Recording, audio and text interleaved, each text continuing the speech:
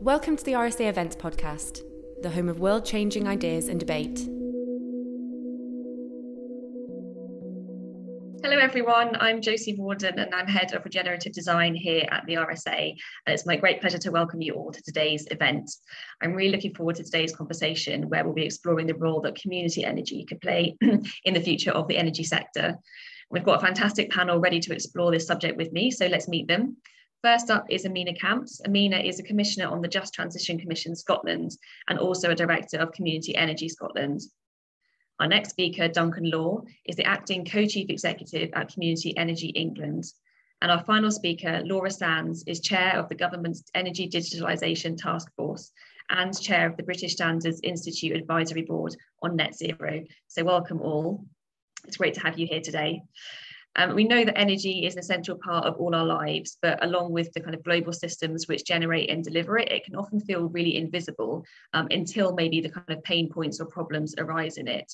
And many, or perhaps even all of us in the UK, maybe struggle to understand it and much less feel like we have agency to make change in it. But we also know that we're in the midst of a really critical energy revolution, with the IPCC report out this week, again showing that we really need the shift towards renewables and fast. And the long-awaited UK government energy strategy is also out this week.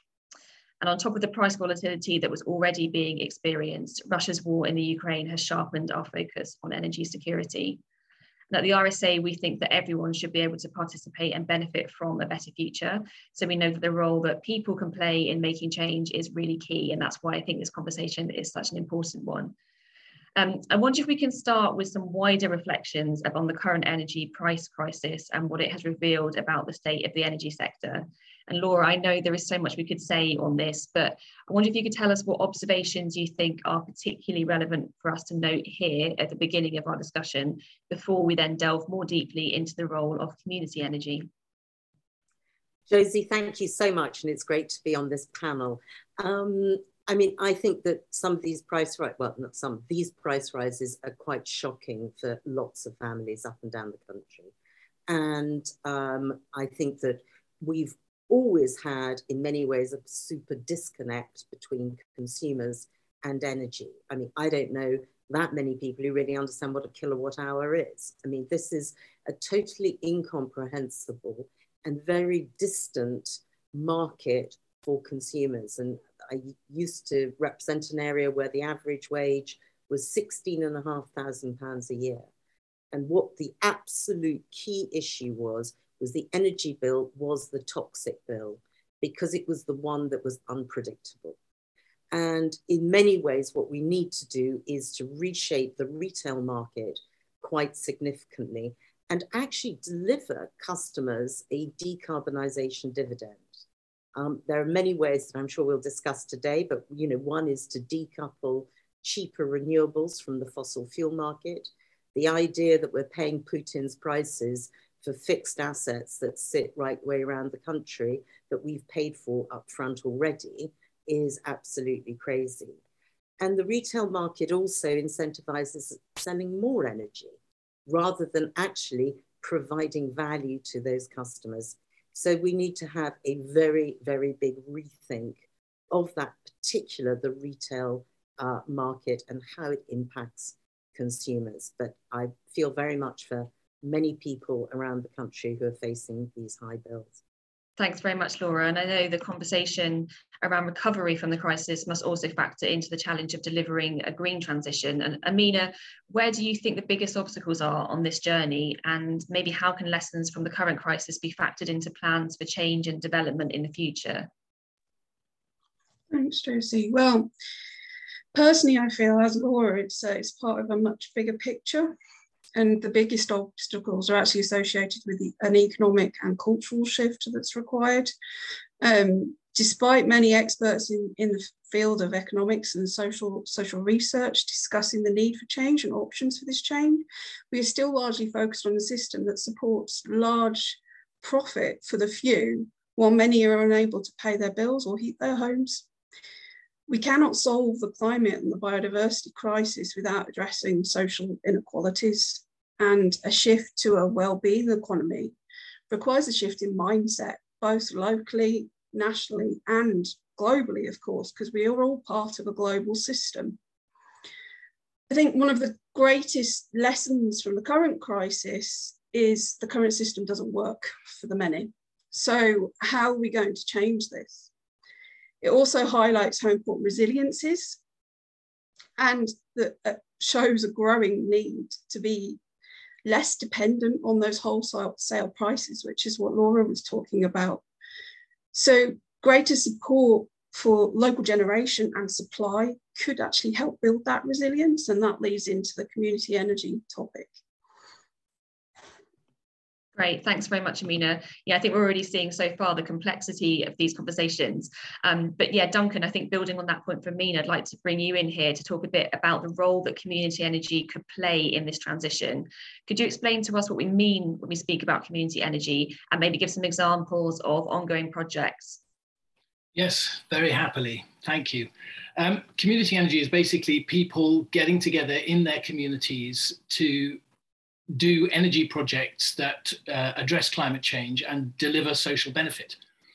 And I started a transition town in Brixton back in 2007-8, and in about 2010 we decided we had to focus on energy, so we set up Brixton Energy, which put solar power stations on the top of social housing roofs, and out of that came Repowering London, which is a very powerful player that's helped Hackney and Vauxhall and North Kensington, and is spreading the love and the knowledge and the model.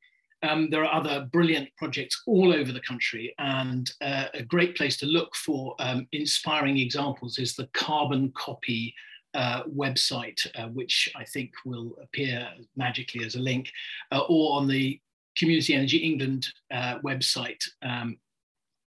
But there are projects in Bristol where there's a wonderful project called the Cheese Project, which is people doing thermal images of houses and discovering where the leakages are, and then talking to the residents and saying, we can save you hundreds of pounds a year. They're also putting up the biggest single wind turbine whose energy and profits will benefit one of the poorest communities in Bristol, Lawrence Weston. There are amazing projects in Oxford, which I know Laura knows a lot about, the Project Leo, which is experimenting with microgrids and the benefits that directly can be brought to residents.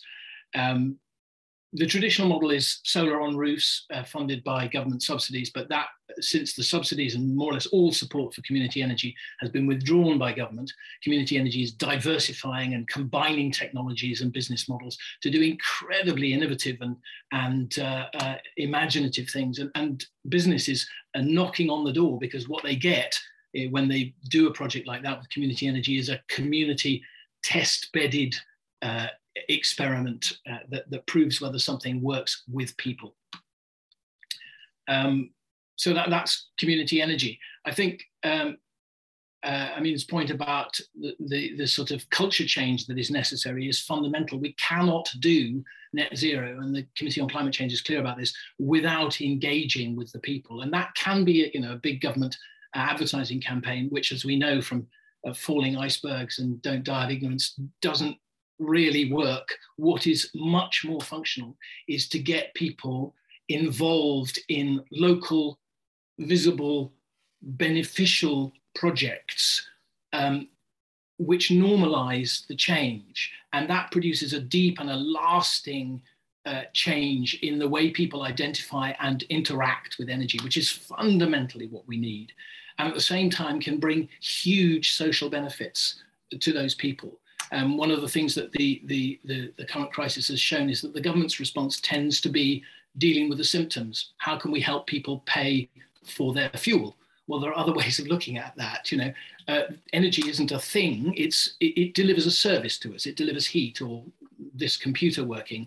And if we can look at it from that side, we can supply it in other ways. Fuel poverty is also warmth deficit, and we have the leakiest homes in the UK, and yet there is no systemic process within government to address that. Community energy is brilliant at delivering energy efficiency to people, saving them hundreds of pounds, saving tons of carbon, and improving health, well-being, social outcomes at the same time, and health costs. Thanks very much, Duncan. I think it's really interesting, even in this discussion so far, the kind of shift in narrative from a huge kind of energy systems down to actually what that means for individuals, how they experience it in their lives, but also what it might mean for them to be involved in changes. I wonder, Amina, would you be able to share some examples of what it means for people to be involved in energy projects like this? What are the kind of changes that you see, and maybe does it offer kind of greater potential, as Duncan was saying, for them to be kind of more engaged in other kinds of conversations around their local area too that might go beyond energy?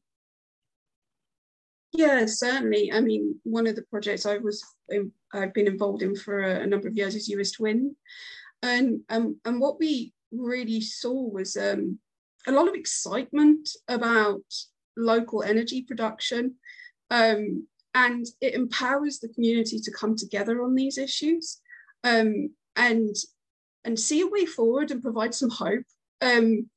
We must realise that, we're not just suffering from an energy crisis, we're actually suffering from the impacts of numerous crises on top of one another, and people are exhausted, and now we've just coming out of COVID, and what hits us, huge electricity increases, so people can't afford their bills. I mean, people were struggling already, now they're really struggling. So that hope is really important. And that's where the community sector comes in, is to provide that empowerment to say, okay, we can address this together, we can solve our problems together. And the other thing it does is it makes people think about where their energy is coming from and how it's delivered, how it's stored, how it gets to that plug that we plug in our laptop, where we plug in our laptop. So that in itself embeds a greater understanding of the energy system and what it actually means to people. And that greater understanding and that educational side of community energy means that it can also impact behavioural change.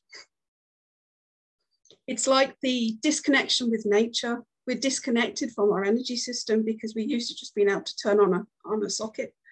So it gets people thinking about the energy system that otherwise we probably would be ignoring because we're too busy worrying about our bills and our everyday lives.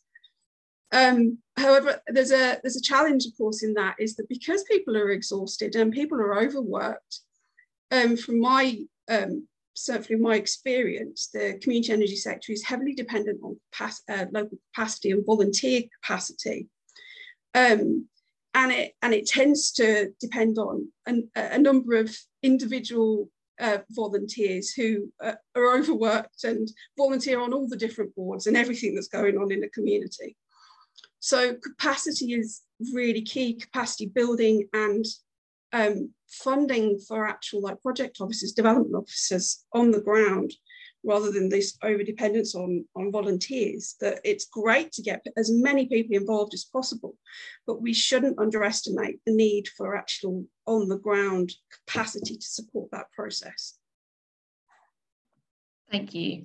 And yeah, it sounds like from what you've said and what Duncan was saying too, maybe the conditions that would enable more of this to happen are not necessarily in place. And I wonder if, Laura, you had any thoughts on why that might be the case. And obviously community energy is not a new idea, maybe why it hasn't so far been a bigger part of the kind of transition that we need to see. I mean, I'm absolutely totally sold on community energy. I think what we've got to understand is that there isn't one silver bullet, and we will need a lot of different energy sources. And picking up on Amina's point, there are some people who just can't engage because they haven't got the time, they've got 3 kids, 3 jobs, etc. So let's also look at where community energy can be successful, but also understand that citizens have lives as well. And I've always found this sector very amusing because it's always asked me, the energy sector asks me to be a heating engineer and an electrical engineer, right? That's what it's saying to me. And actually, on one hand, I think we need to get out of people's lives. And there is for me, I have a dream. And my dream is that energy becomes a business-to-business product rather than directly to consumers. So, for example, if I had a car and it was an EV car, I would lease it with 300 miles embedded in it. And I actually wouldn't even see the energy, because it would be part of my service contract. And I think, you know, whether that be, you know, so for example, I'm on this computer, I don't really have any visibility of the data I'm using because I have a contract. And in some ways, we need to start to think about lots of different consumer models. Now, I personally believe in, you know, lots of common ownership, because I think these assets, particularly when they're located in places, actually people need to get the benefits from it. So you've got common ownership, you've got a service model, you've got energy embedded in products which actually allow me to be distant from it. I think we need to open this whole market up, not talk about silver bullets, and really offer an opportunity for consumers to have control, which is what Amina said, no control over this current bill, where they can involve themselves if that's what they want to do. But if they don't, then it must be we, the system, must do the heavy lifting for the citizen. And I think that we need to ensure that that's the case.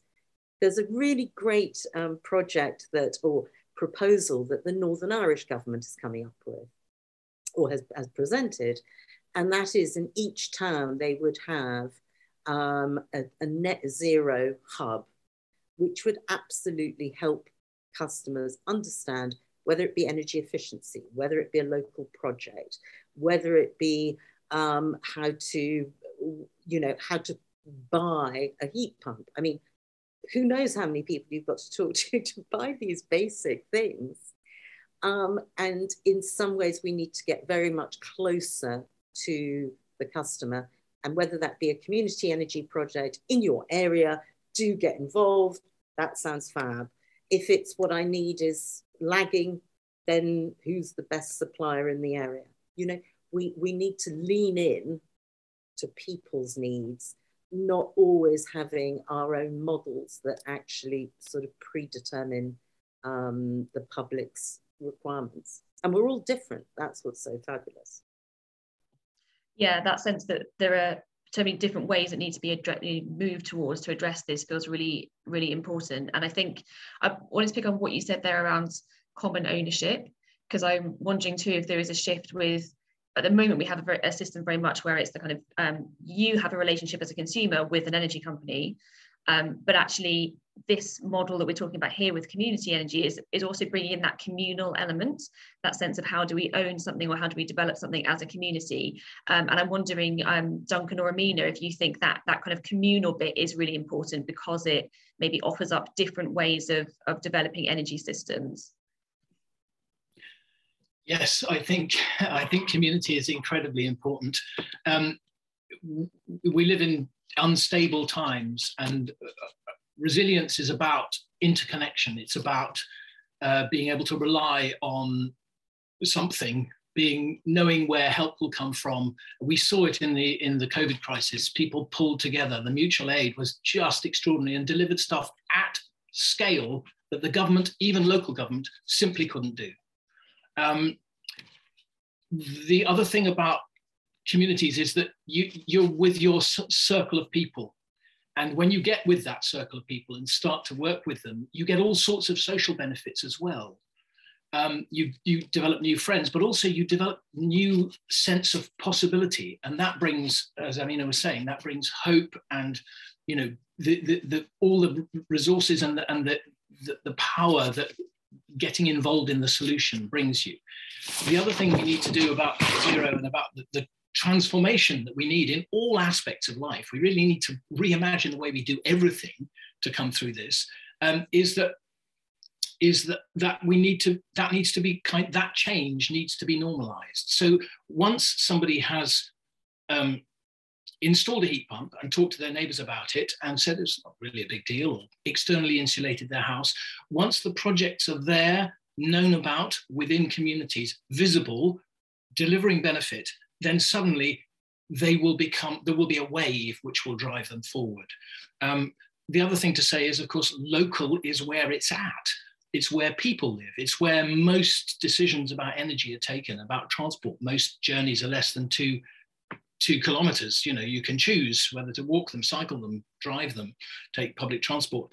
Energies around, you know, the use of energy around the house, that's decided locally. And local has got to be the future of energy. At the moment, the government is still seeing it as a big supply side project. We're going to fuel the status quo with the wind that blew Drake in the North Sea. Well, no, we're not, unless we can actually get people to identify and see that how much they use has an effect on, as people have been talking, the amount of gas we have to buy from Putin, or the amount of stuff we have to burn and the amount of climate change we're creating, then we're simply not going to negotiate that change. And the benefit of empowering people to do the generation, the sensible use of energy, and the balancing job that needs to happen as a result is hugely powerful, but it needs pump priming by government. And the problem is that they're very much focusing on the big tech, business-focused solutions and not supplying any support to communities and people to do it locally.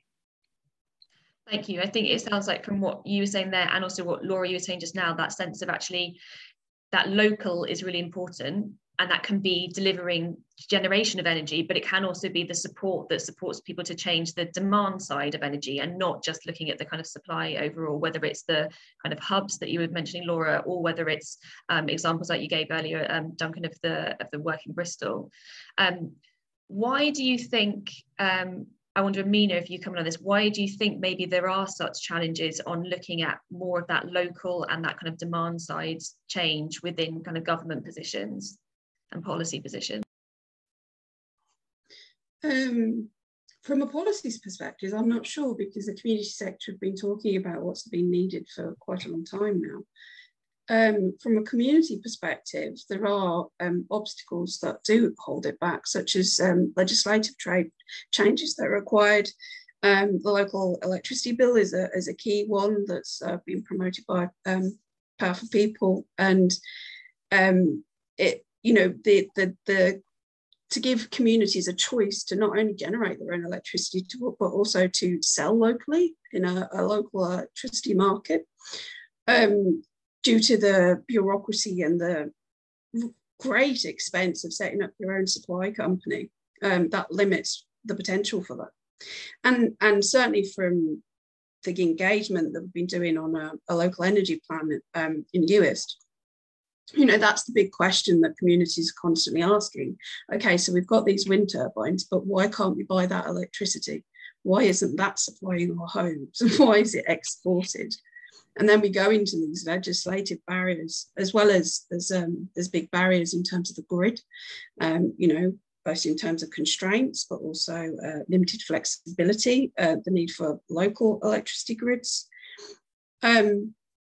And then I think it comes back to that bigger picture again. It's the understanding the strategic, holistic overview of everything that needs to happen to meet these various crises. For example, in terms of a communal system that Duncan was just talking about, that could also go hand in hand with meeting some of the housing problems.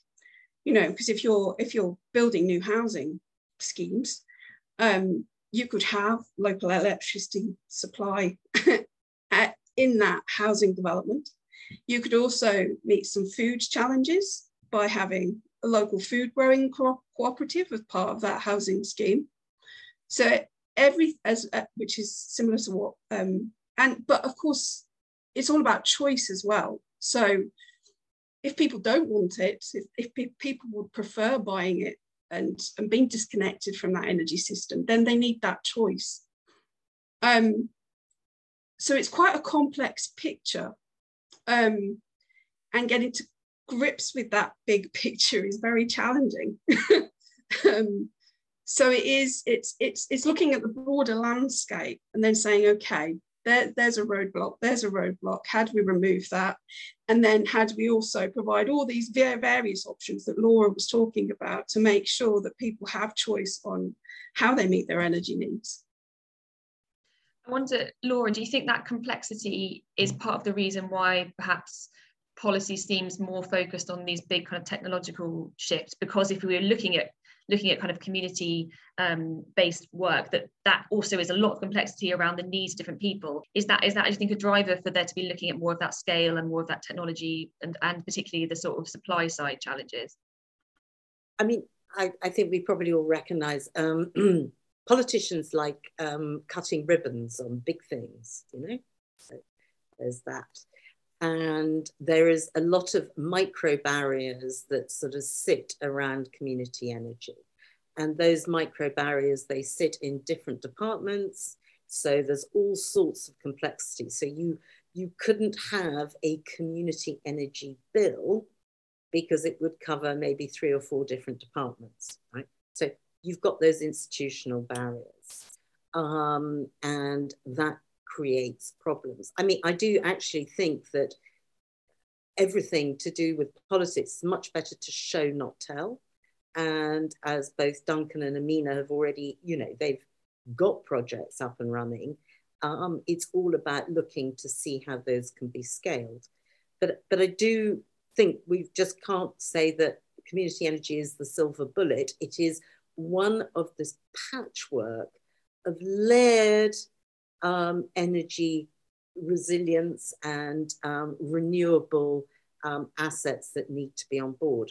But one of the things that's interesting about community energy, and I don't know whether Duncan and Amina will metaphorically throw something at me, and that is actually, I think that there's a massive opportunity for what I would call community flexibility rather than energy.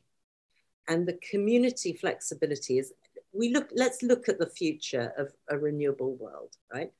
The weather does not take price signals. It does not follow legislation. And if we look into the future, not the very far future, we will find that actually flexibility, consumer demand profiles, digitalization, new assets within communities, are going to be 70 to 80, possibly 90% of how we balance the grid. And what I'm absolutely passionate about is that value of balancing the grid, which in 2019 was £1.2 billion. This year, I think it will be £2 billion, right? Needs to go to those consumers, those citizens who are actually doing the work. Now, currently, the money doesn't flow through. The money stops at the supply side, and the money does not flow through to the demand. So I would love to see community demand projects, which are really, and I know Duncan, you know, the Leo project, there are those going on, but actually it's that is in many ways what the system will need, but customers have to be rewarded. And that's where communities can start doing things, whether they build, you know, whether they buy a sort of community battery, whether they do this, whether they do that. I need to be rewarded for the work that I am doing to support this system. And that's what's really important. I wonder, Duncan, if you've got, anything you want to add on to that? Yes, I agree with all of that. And I agree with Laura about, I mean, the essence of the future of the energy system is a decentralized energy system where as much local generation happens as is possible. All those wasted rooftops, you know, just think about it. And then what is used is balanced with what can be supplied. And then there is a process of storage in buildings, in batteries, that helps smooth it out. The problem is, at the moment, I was just on calls this morning about this very subject. It's simply not possible for community energy and not for very many commercial people to actually make flexibility, to take flexibility initiatives. There simply isn't enough money. It's one of the key areas that needs pump priming, and there isn't any signal that that's really happening. Community energy is involved in dozens of innovative projects, but none of them can see a way to market. Laura wants to come in. No. I'm just really interested because the energy system operator have said that by 2030, there'll be enough EV cars on the system that will be the equivalent of 2 nuclear power stations. Okay. So, and there are companies that are actually unlocking those EV cars into the balancing market, etc. And so there is reward coming through. It just needs to be the whole system reward and really start to unlock. And we did some work with Frontier Economics and the Bayes modeling team to show that an EV van would deliver 500 to 700 pounds per annum to the system. But currently it doesn't get that money because there is blockages within how the system is designed.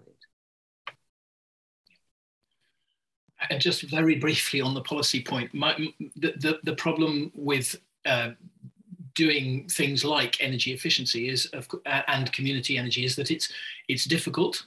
Acknowledge that it's granular, but the thing is that the problem with the energy system is it is as individual as the people who use it and the houses that it is used in.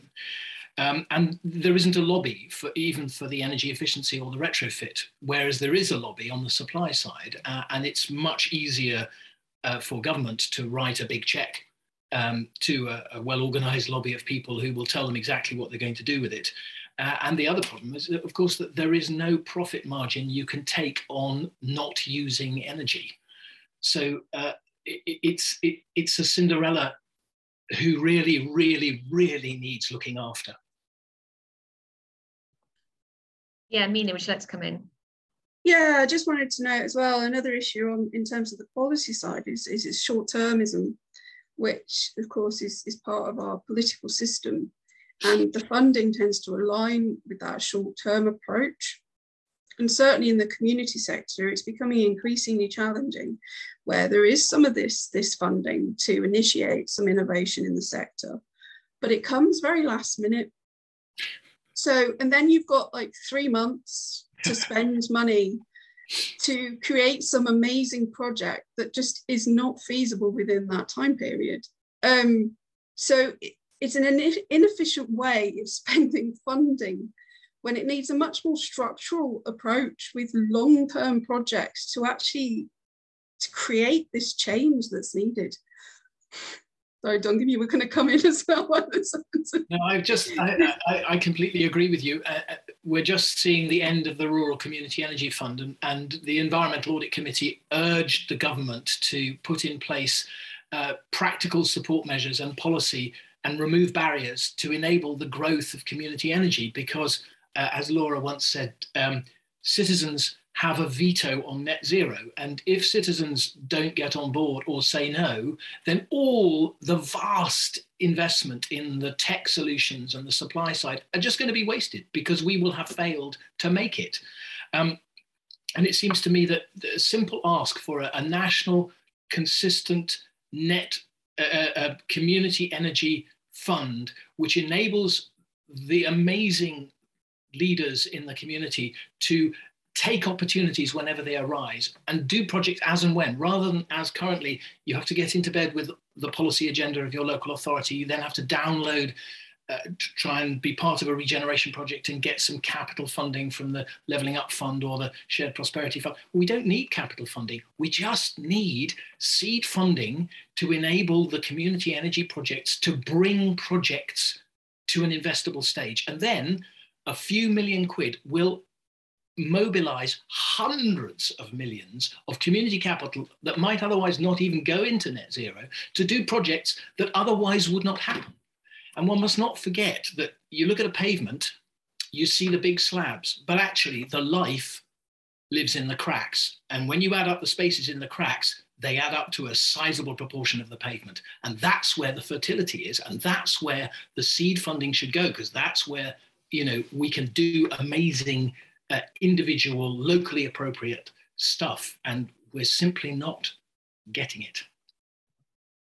Thanks, Duncan. And I wonder, we're getting quite close to time, but with Amina and Laura, is there anything you'd like to add on that sense of actually innovation? Like what would it take to support this innovation, that kind of building on what Duncan was saying there?